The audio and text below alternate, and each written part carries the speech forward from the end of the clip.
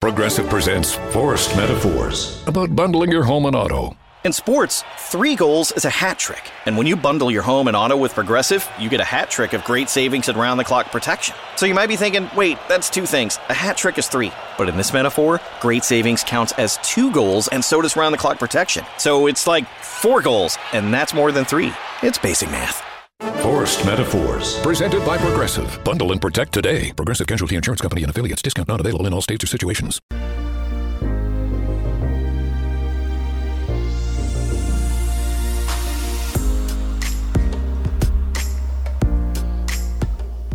And welcome back to the X Zone, everyone. I am Rob McConnell, and for the next 4 hours, I'm your host and your guide as together we cross the time-space continuum to this place that I call the X Zone.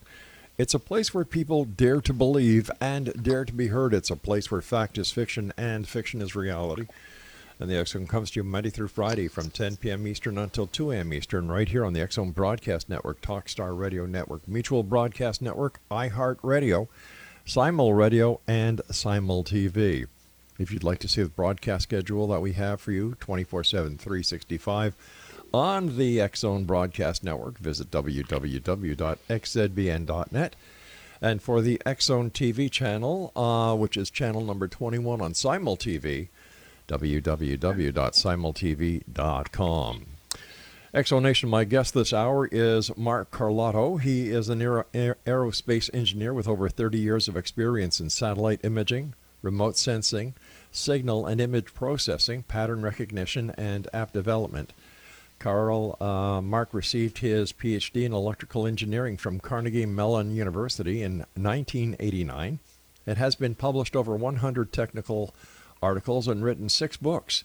Now, in his latest book, in Before Atlantis, Mark draws from his unique background and experience to propose new answers to the basic questions concerning human origins, ancient technology, and archaeological enigmas. His website is beforeatlantis.com. And Mark, welcome back to the X Zone. It has been way too long.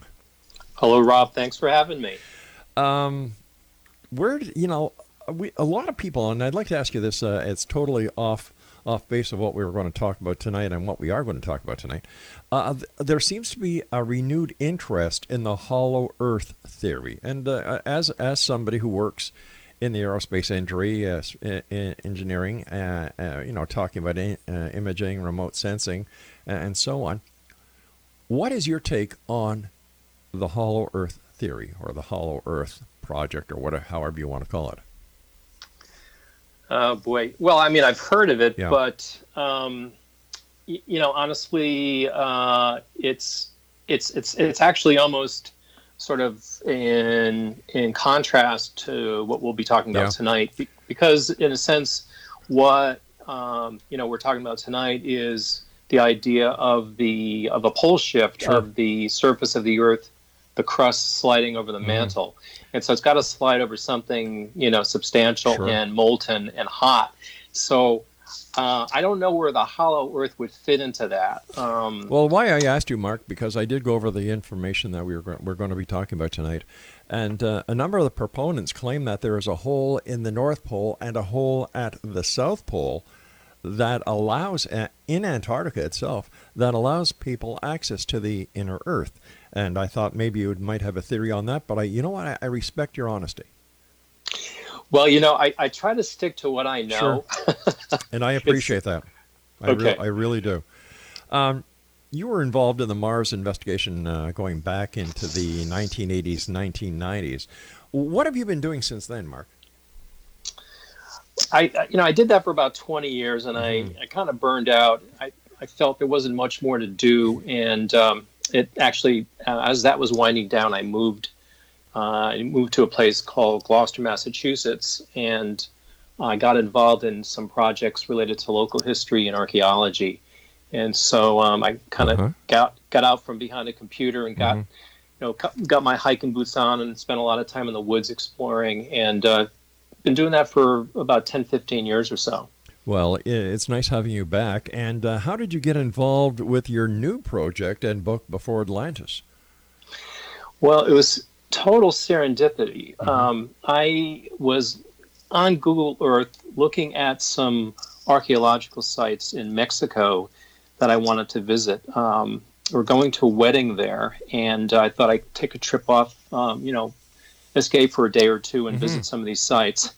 And so I'm looking at these sites, and Google Earth is an incredible tool, and I didn't have it back in the days of the Mars investigation. We did all the mapping and all the geographical coordinates. So that was all done by hand. But now you can do incredible things. And I noticed that some of these sites were not aligned to north. And I remembered back in the Mars investigation days that I was looking at some structures on Mars that were not aligned to north. And the theory, a colleague by the name of Tom Van Flandert had suggested the idea that perhaps on Mars these structures were once aligned to the North Pole, but then the pole had shifted, and so are now rotated. And so my mind back then was on Mars, but we were looking at terrestrial comparisons, terrestrial analogs, and I remember looking at Teotihuacan in Mexico, and noticing it was misaligned. So fast forward now, this past year, I'm looking at the same images, but now on Google Earth, and realizing, wow, these are misaligned. So one thing led to another. I remembered Hapgood's theory of pole shifts, and actually some work done by some Canadians by the name of Rose and Rand Flem-Ath. You probably had them on your show. Many years ago. Yeah, and they wrote a book called When the Sky Fell, and it was the theory is that Antarctica was Atlantis, that landmass was at a much more temperate climate or latitude and a more temperate climate.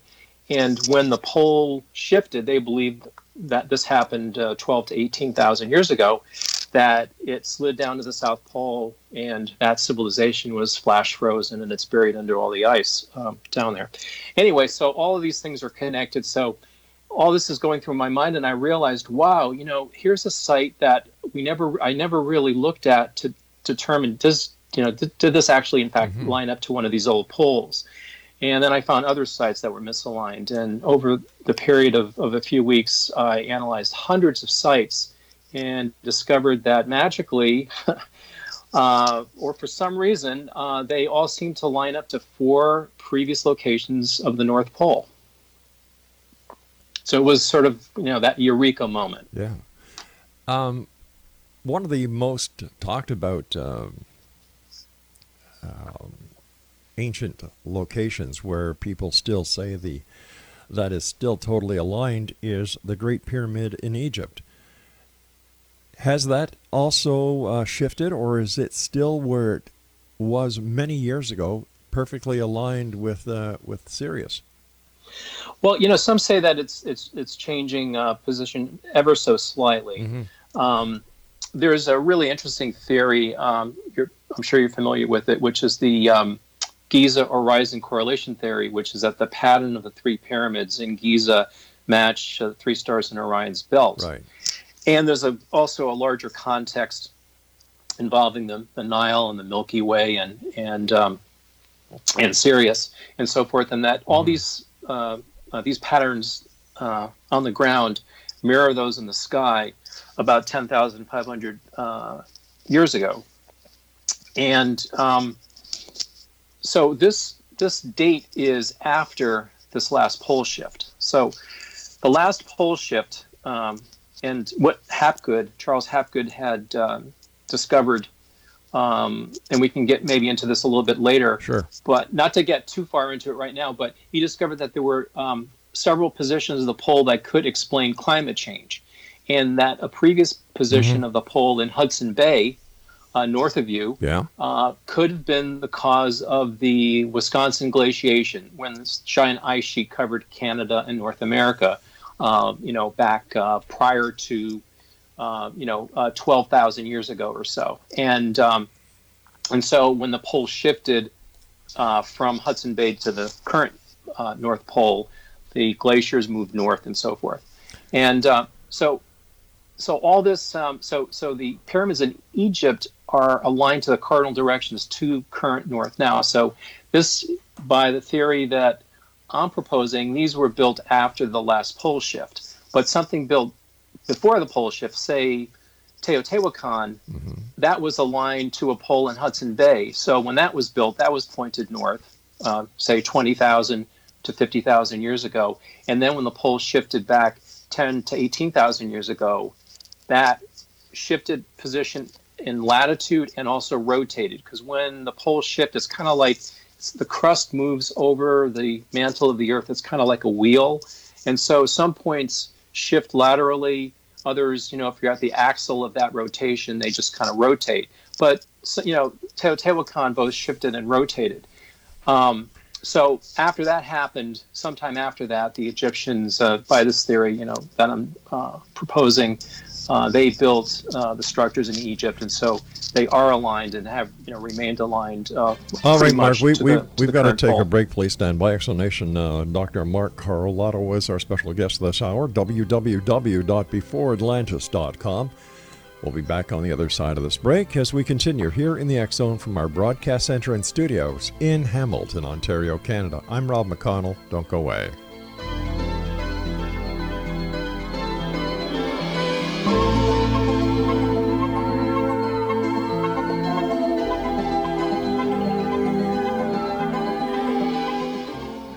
Progressive presents Forced Metaphors about bundling your home and auto. In sports, 3 goals is a hat trick. And when you bundle your home and auto with Progressive, you get a hat trick of great savings and round-the-clock protection. So you might be thinking, wait, that's 2 things. A hat trick is 3. But in this metaphor, great savings counts as 2 goals, and so does round-the-clock protection. So it's like 4 goals, and that's more than 3. It's basic math.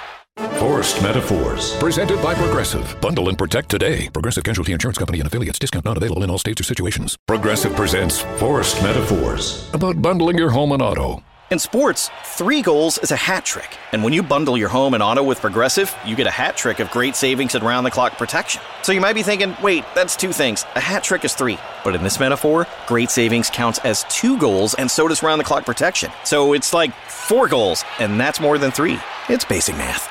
Forced Metaphors, presented by Progressive. Bundle and protect today. Progressive Casualty Insurance Company and affiliates. Discount not available in all states or situations.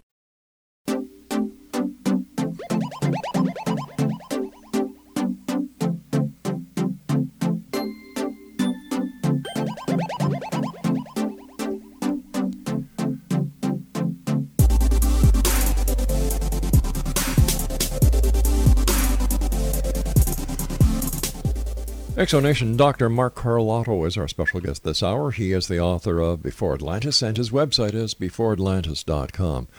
Now, Mark, when we're talking about a polar shift, does this polar shift also affect the electromagnetic field? Yeah, in a sense, it does. Currently, the with the Earth aligned as it is, the magnetic pole does move slowly. That's the reason why a compass doesn't face geographic north, but the magnetic declination, when you read a compass, has to be taken into account so you can determine true north from the magnetic reading.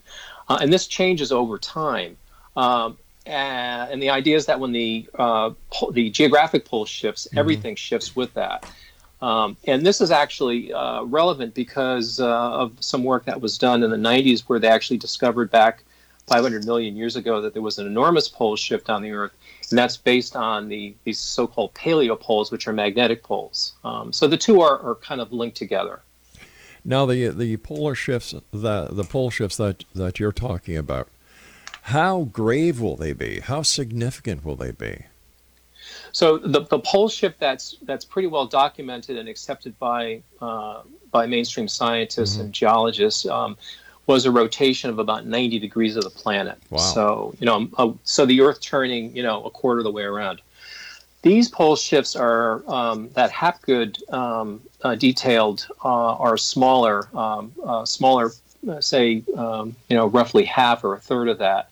And they're movements of the pole from its current position to places like the Bering Sea, north of the Aleutian Islands, or to northern Greenland, or the Norway Sea, or Hudson Bay.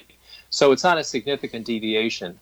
But the one possibility is that these pole shifts were not gradual, but were sudden shifts, and the ensuing shock was the mechanism behind the catastrophes and the destruction and the floods that were talked about by Plato and Atlantis, Right. worldwide myths. How realistic that Atlantis really is Antarctica and in the far south?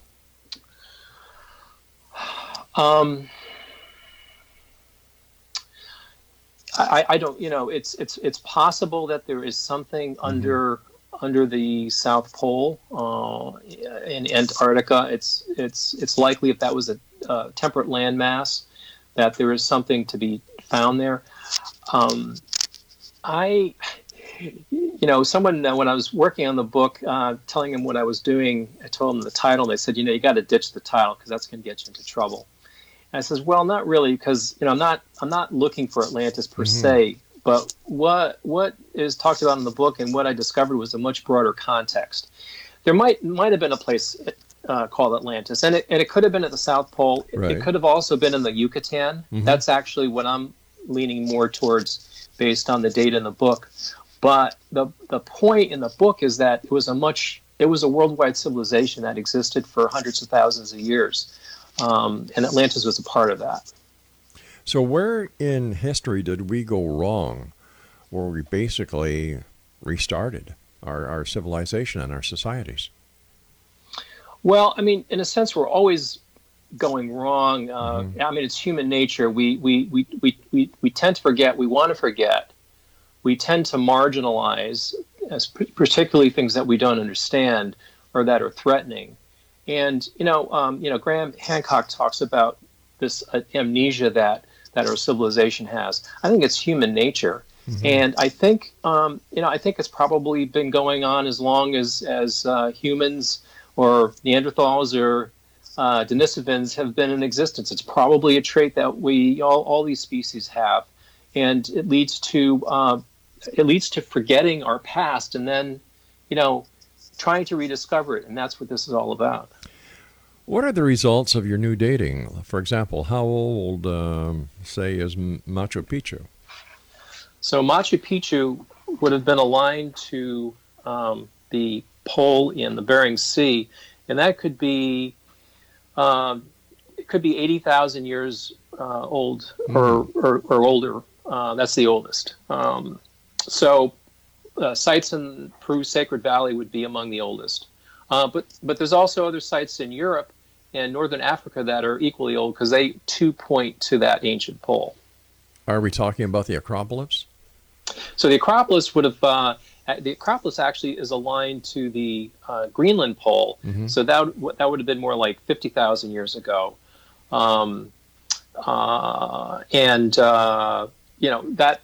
That of course, raises the question, or, some people would say, well, are you saying that the Acropolis itself is 50,000 years old? The basic idea that I'm proposing is that the original site was established at that time, and that over time it was expanded, rebuilt, keeping that orientation. So perhaps the Acropolis, that structure is 50,000 years old, but the Parthenon is more recent. Actually, it was built on an earlier Parthenon. So there's many cases, and I talk about this in the book, of these structures built on top of older structures. Temple of Jupiter at Baalbek in Lebanon is another example. So these exist throughout the world. How did the ancients know so much without the technology that we have today? Who knows what they knew? Exactly. Like how did they know how to align themselves with the poles at the time? Well, aligning something to north, all that takes is patience and accurate measurements. By measuring, putting a stick on the ground and measuring the position of the sun. And there's methods of intersecting circles. You can get pretty good accuracy. That's how they think the Egyptians did it to the current pole. There's an assumption is that humans haven't changed. That that our hunter-gatherer forefathers were no less intelligent. They didn't have the technology we had, but they were equally intelligent, and they could figure a lot of this stuff out.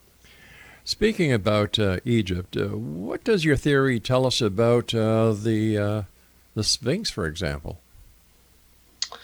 Well, the Sphinx is part of the same complex, and back during the Mars, my days of the Mars investigation, I spent a little bit of time with Robert Bauval and Robert Schoch and John Anthony West and Graham Hancock, and that was when a lot of these theories were coming out. In particular, West had proposed the idea that the Sphinx was much older, and then Schoch, through his analysis, determined that it likely was based on water erosion.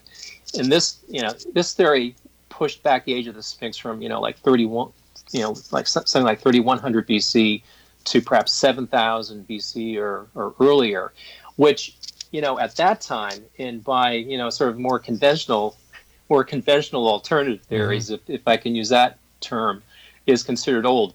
This non-conventional alternative theory that I'm proposing just simply has that period of time being the latest since the last pole shift, but there are other periods of time that take you back into much more vastly ancient time frames, going back not 1,000 or 10,000 years, but to 100,000 years. If there was a pole shift tomorrow, how would it affect us in present day society? Well, I actually talk about the pattern of pole shifts in the book, and it appears there's a lot more, I think, to be done with this, a lot more analysis. But when the shift occurs, there are places that take they bear the brunt of it. There's the most damage. That's sort of this wheel analogy where there's the greatest amount of lateral shift. There's most damage there, but other parts of the planet would be less affected. So it's sort of like patterns of destruction. So I'm not so sure that there was a worldwide flood or worldwide devastation back 12 to 18,000 years ago. I think it affected some areas more than others. So as a result of that, the planet was not completely destroyed, but it just, there was just more destruction in some areas than others, and some areas more disrupted than others. Looking in the history as it is written and taught, how different is the history that you believe compared to the history that is written about?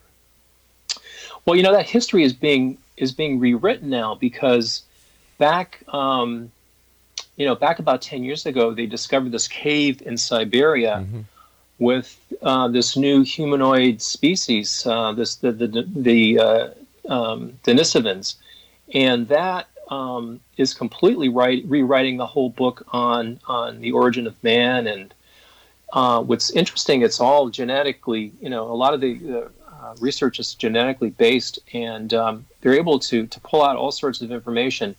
And so, I think where I'm going with this theory is kind of in the same direction that these new discoveries, new avenues that they're beginning to open up. So I think there's a convergence.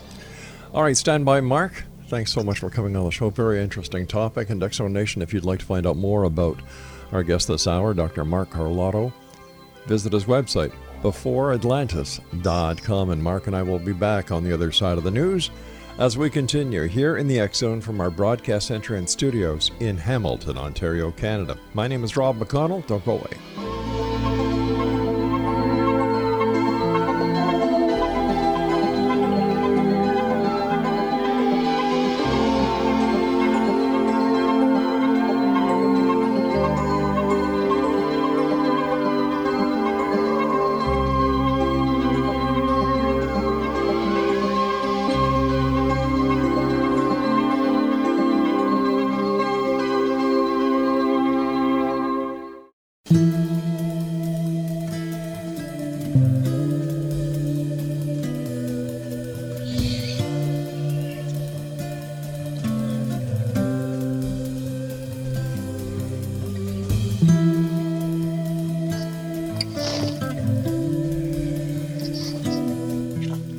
Let's see, only 14 more days. No, not 14. Can't be 14, Craig. What is it, 20 days before Christmas? Wow, my gosh. This year has gone by so fast. Exonation, our guest this hour is Dr. Mark CARLOTTO. He is an aerospace engineer with over 30 years of experience in satellite imaging, remote sensing, signal and image processing, pattern recognition, and app development. His website, beforeatlantis.com. Mark, can you tell us more about Machu Picchu? Can you break it down in terms of the alignments you have analyzed so far? Sure. In fact, there's a lot in the book, and Machu Picchu is one of the sites covered in the book. But beforeatlantis.com has an ongoing blog where I'm posting, new research results, and I just posted some new results last week concerning Machu Picchu. The original revelation with Machu Picchu was like Ollantaytambo and Sacsayhuaman and Cusco.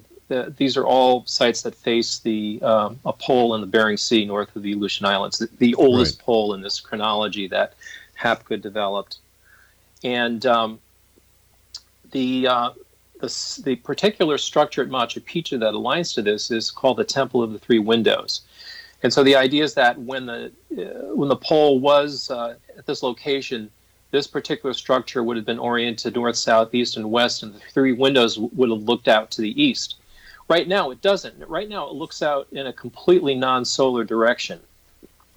And what's interesting is that site consists of several parts.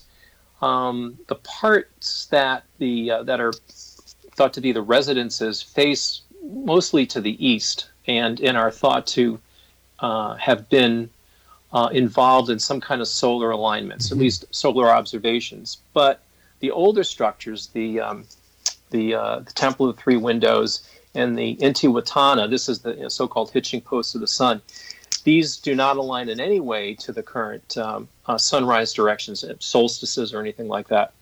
But back, 80, 90,000 years ago, they would have aligned to east. And the Intihuatana is particularly interesting because it shows evidence of being modified over the course of time as the pole shifted. It turns out that Machu Picchu was in one of those places on the planet that did not suffer serious damage. There are earthquakes there for sure, but it wasn't devastated to the extent that other sites were. And so there's evidence in the analysis I have on the blog that suggests that the Intihuatana was modified. It was initially a solstice marker to register the summer solstice sunrise, the date of the summer solstice. But then after a pole shift occurred, that alignment didn't work anymore, right? It rotated, and so then they repurposed it as an equinox marker by taking it, because what happened was at that point the Machu Picchu shifted from where it was to a place almost on the equator. And on the equator, if you have a structure that has a vertical shaft, at noon on the equinox, it casts no shadow. And so I believe this is when it became known as the hitching post of the sun, back, many thousands of years ago. And there's signs that as the pole shifted since then, other modifications were made to it. It's a very complicated object. It's got very strange angles. And if you analyze these relative to the pole shift directions, they seem to be correlated. So this is completely new. No one's come up with anything like this before. It's totally out of left field because that's kind of where I live. Mind you, that is where most of the brilliant discoveries are made. Right? Well, brilliance and insanity, right? They kind of there's a fine line between the two of them. All right, point well taken. What do you think the main purpose for these archaeological treasures were?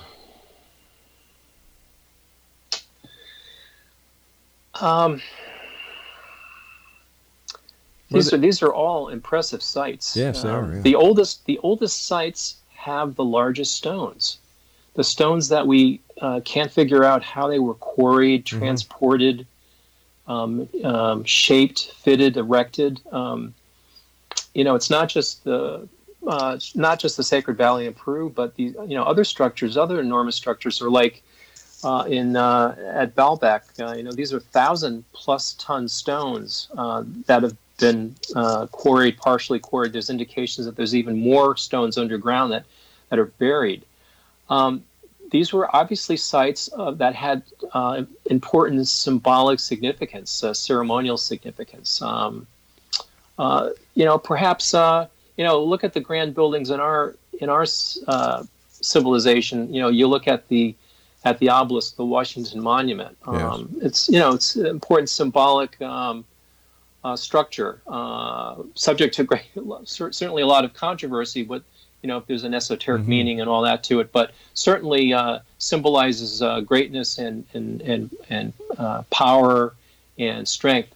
And so, I think these sites had they were built with the same mentality. They were built by humans, and like I said, I don't think humans have changed. I think we've always been the same. Just the technology has been different. All right, but if we're looking at these magnificent structures around the world, do we see similarities that would suggest that there was communication over the great and vast distances that these archaeological wonderments are actually found? For example, Peru, the Machu Picchu, to the Great Pyramids, to the Acropolis. There has to be something here that connected all these different locations. Any ideas on what they were, or what they are, I should say? Well, yeah, others have noticed similarities in construction techniques, in shapes of some of these monoliths, of like protruding stubs of special cutouts for putting in metallic structures to join them together. It's not the area that I specifically pursued in before Atlantis, but others have found similarities in construction techniques and materials used. They always tend to, if available, use the hardest, most durable stones. Others have found similarities based on iconography, and that's been probably subject to the greatest amount of criticism. Because you start getting, it starts to become very subjective, and I think what's appealing about the approach I've taken is it's totally based on geometry and math, and so I found these correlations. The correlations exist. Anyone can go to Google Earth and draw lines and show and see that these points converge to these pole locations, that these were points of alignment. And then the fact that they're correlated with these previously identified poles that were derived based on climate change analysis. In other words, Hapgood, believe that this pole in the in Alaska explained the fact that North America was cold, but Europe was warm at the time. So that's I'm trying to stay. I think what I'm trying to say is that the analysis that I've been pursuing is more quantitative. So there's less subjectivity. It's no less valid. I mean, these are all valid ways of analyzing the similarities. And to your point, I agree that there are many similarities between these structures, between structures across the world. And mainstream science has no answer for that, and that's why I think this is a very exciting area, because you see constantly people sharing photos and discoveries on Facebook, and it's like there's just so much excitement. It's really gratifying to be a part of it. What do we hope to learn from your discoveries, and how will it affect us in the future? So I think I'm hoping that someone that has the ability and the means might decide to do some deep excavations, right? Because that's if these sites, if say the Parthenon or the Acropolis is 50,000 years old. If you keep digging under, you keep going down, you should find something else. There should be more stuff there, and that's the only way this hypothesis will get advanced to a theory, is to actually have some independent means of verifying it. So I think, excavations. This actually had started back in the early 1900s. There was a mineralogist by the name of William Niven who did a lot of research in the Valley of Mexico, and he did stratigraphic analysis of hundreds of clay pits, and he came to the conclusion that there was a broad cataclysm that occurred in Mexico tens of thousands of years ago, and this actually correlates to much of what I describe in the book, and it's in the book. All right, Mark, I hate to do this, buddy, but we've got to take our final break for this hour. Sure. Exonation, Dr. Mark Carlotto is our special guest this hour. www.beforeatlantis.com, and Mark and I will be back as we wrap up this hour here in the X Zone from our broadcast center and studios in Hamilton, Ontario, Canada. I'm Rob McConnell. Don't go away.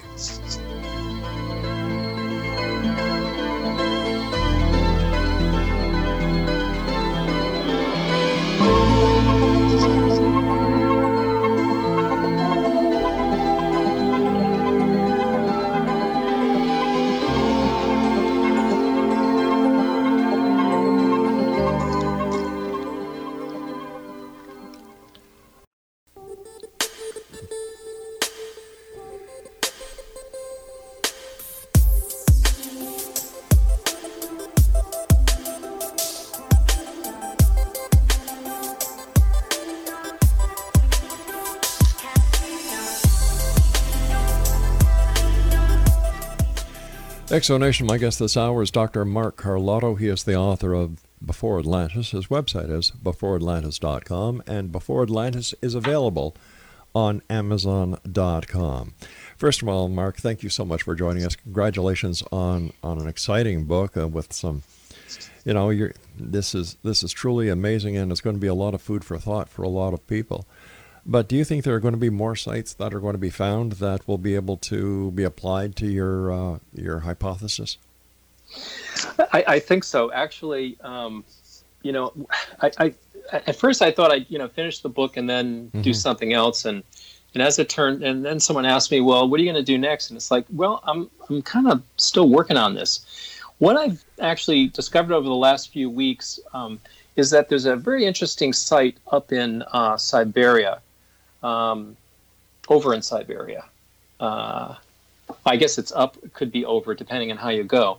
That goes back to 700 AD. They think it was constructed. It's called Porbagian.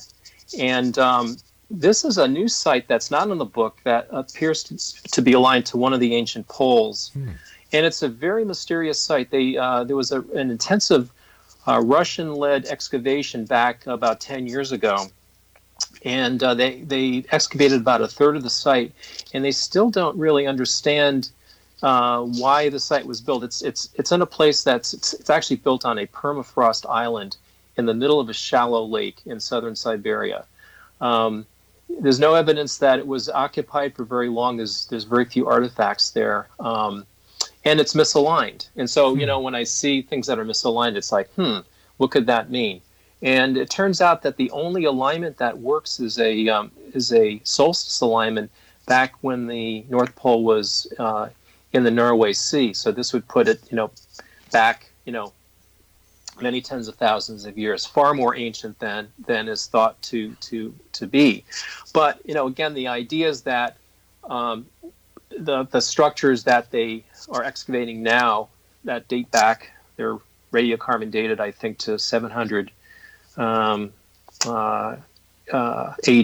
or CE, are just the latest structures on the site. And then the site was, my contention is that the site would have been or could have been established many tens of thousands of years ago, and then over time other civilizations co-opted it, built over it, maintaining the site, the alignment, and so forth. There's actually a lot of precedent for this in a lot of the sites in Mexico that I analyze are such that it's not just an isolated structure that's aligned to one of these poles, but it's the whole like pattern of cultivation, all the farmland, everything around it, the roads, they're all pointing in these directions because they're ancient and people have built, in those directions following, the pre-existing plan. And that's actually an accepted principle in archaeology that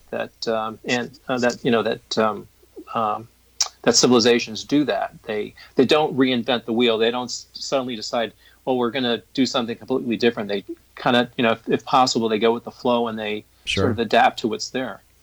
Let me ask you something. With all the archaeological sites that you have investigated on this planet, is there any relation to the archaeological sites and other planets in our solar system? So, when I was involved with the Mars investigation back in the 80s, the belief was that, well, those of us that were working the so-called independent Mars investigation, that is the non-NASA scientists, we thought these structures might be, 500,000 years old, something like that. Whereas NASA was saying that they're, hundreds of millions, billions of years old.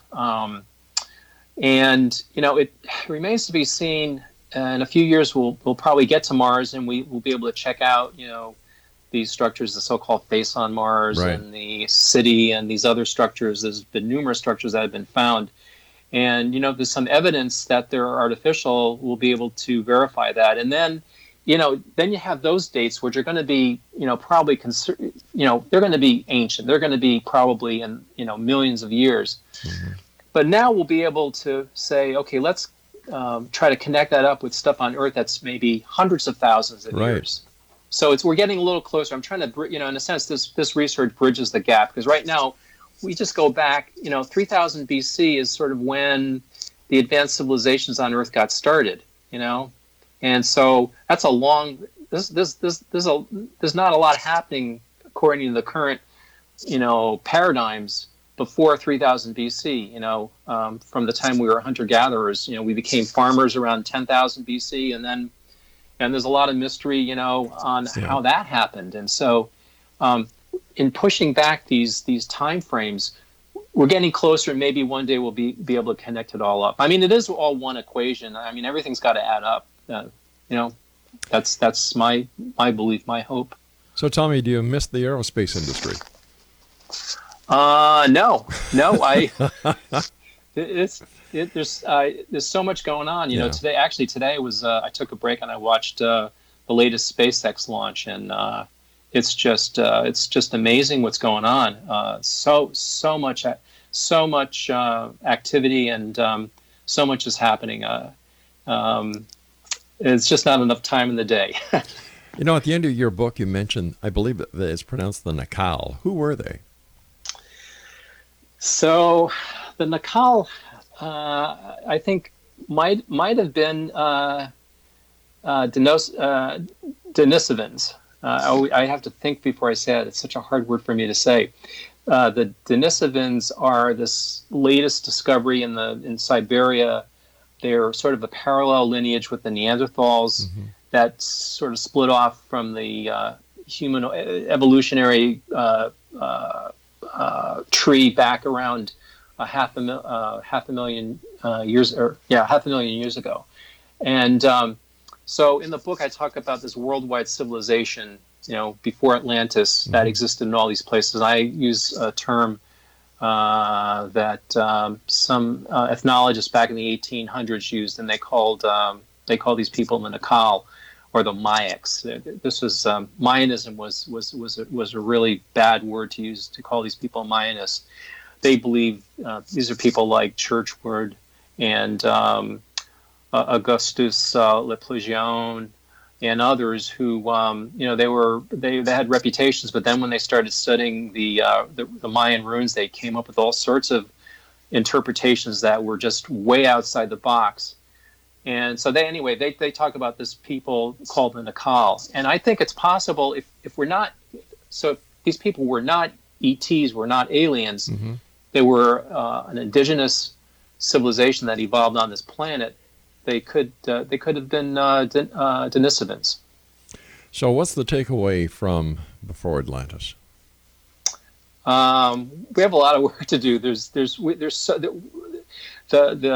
takeaway is that the further back in time you go, the more there's a lot more happening than we thought there was, and that's where the real cool discoveries, the paradigm shifting discoveries, are going to be made. What was the ultimate aha moment that you felt when you were writing Before Atlantis? So it was back when when it occurred to me that these I was looking at Chichen Itza, and I realized it was lined up to a different place than Teotihuacan, and I realized it was pointing to, not exactly, but close to where another one of the Hapgood poles was. So when I realized that these poles could be used as a new way of dating these sites that archaeologists cannot date, they look at the alignments and they have no really good explanation for why these sites are lying the way they are. In fact, a lot of the explanations are really convoluted and they make your head hurt. Wow. But by aligning them to these ancient poles, which are not proven, these are hypothetical poles, suddenly, like 50 sites in all the sites I looked at in Mexico line up to one of these poles, or line up to a site that lines up to a pole. So it turned out to be a very powerful explanation. And in science, when you come up with a simple explanation that's powerful, that's sort of like an epiphany. It's like, oh my God, what's going on here? And that was sort of my eureka moment. And that all that happened it was like the $6 Million Man, where everything kind of slows down. Oh yeah, and you had that weird music, and away you went. It was like an infinite amount of time, but I think it really took place in a few seconds that this realization occurred to me, and so yeah, it happened quickly, but there was a lot of work to be done after realizing that. Well, Mark, we have to say so long for tonight. I want to thank you so much for joining us. Continued success, and keep us in the loop on what's going on. We'd love to have you back on. So let our listeners know where they can find out more about you and where they can get a copy of your book. Yeah, so if you go to beforeatlantis.com, that's the main website, and it's a blog. I haven't done a blog before. I didn't do blogs didn't exist, I don't think, when I was doing the Mars research. Anyway, it's a great way of updating the research. So I'm posting. I try to post something new every week or two. Time permitting, and there's a few posts there, one on Machu Picchu. And, Mark, I've got about 20 seconds. Tell us where we can get your book. And then if you go to beforeatlantis.com, there's a link to the book from there. You can get it on Amazon. Thanks, Mark, Rob. Take care of yourself, and to you and yours, the very merriest of Christmases. And to you. Thank you very much. My pleasure, sir. Exonation Mark Carlotto has been our guest this hour. His website is beforeatlantis.com, and I'll be back on the other side of this break as we continue here in the X Zone from our broadcast center and studios in Hamilton, Ontario, Canada. I'm Rob McConnell. Don't go away.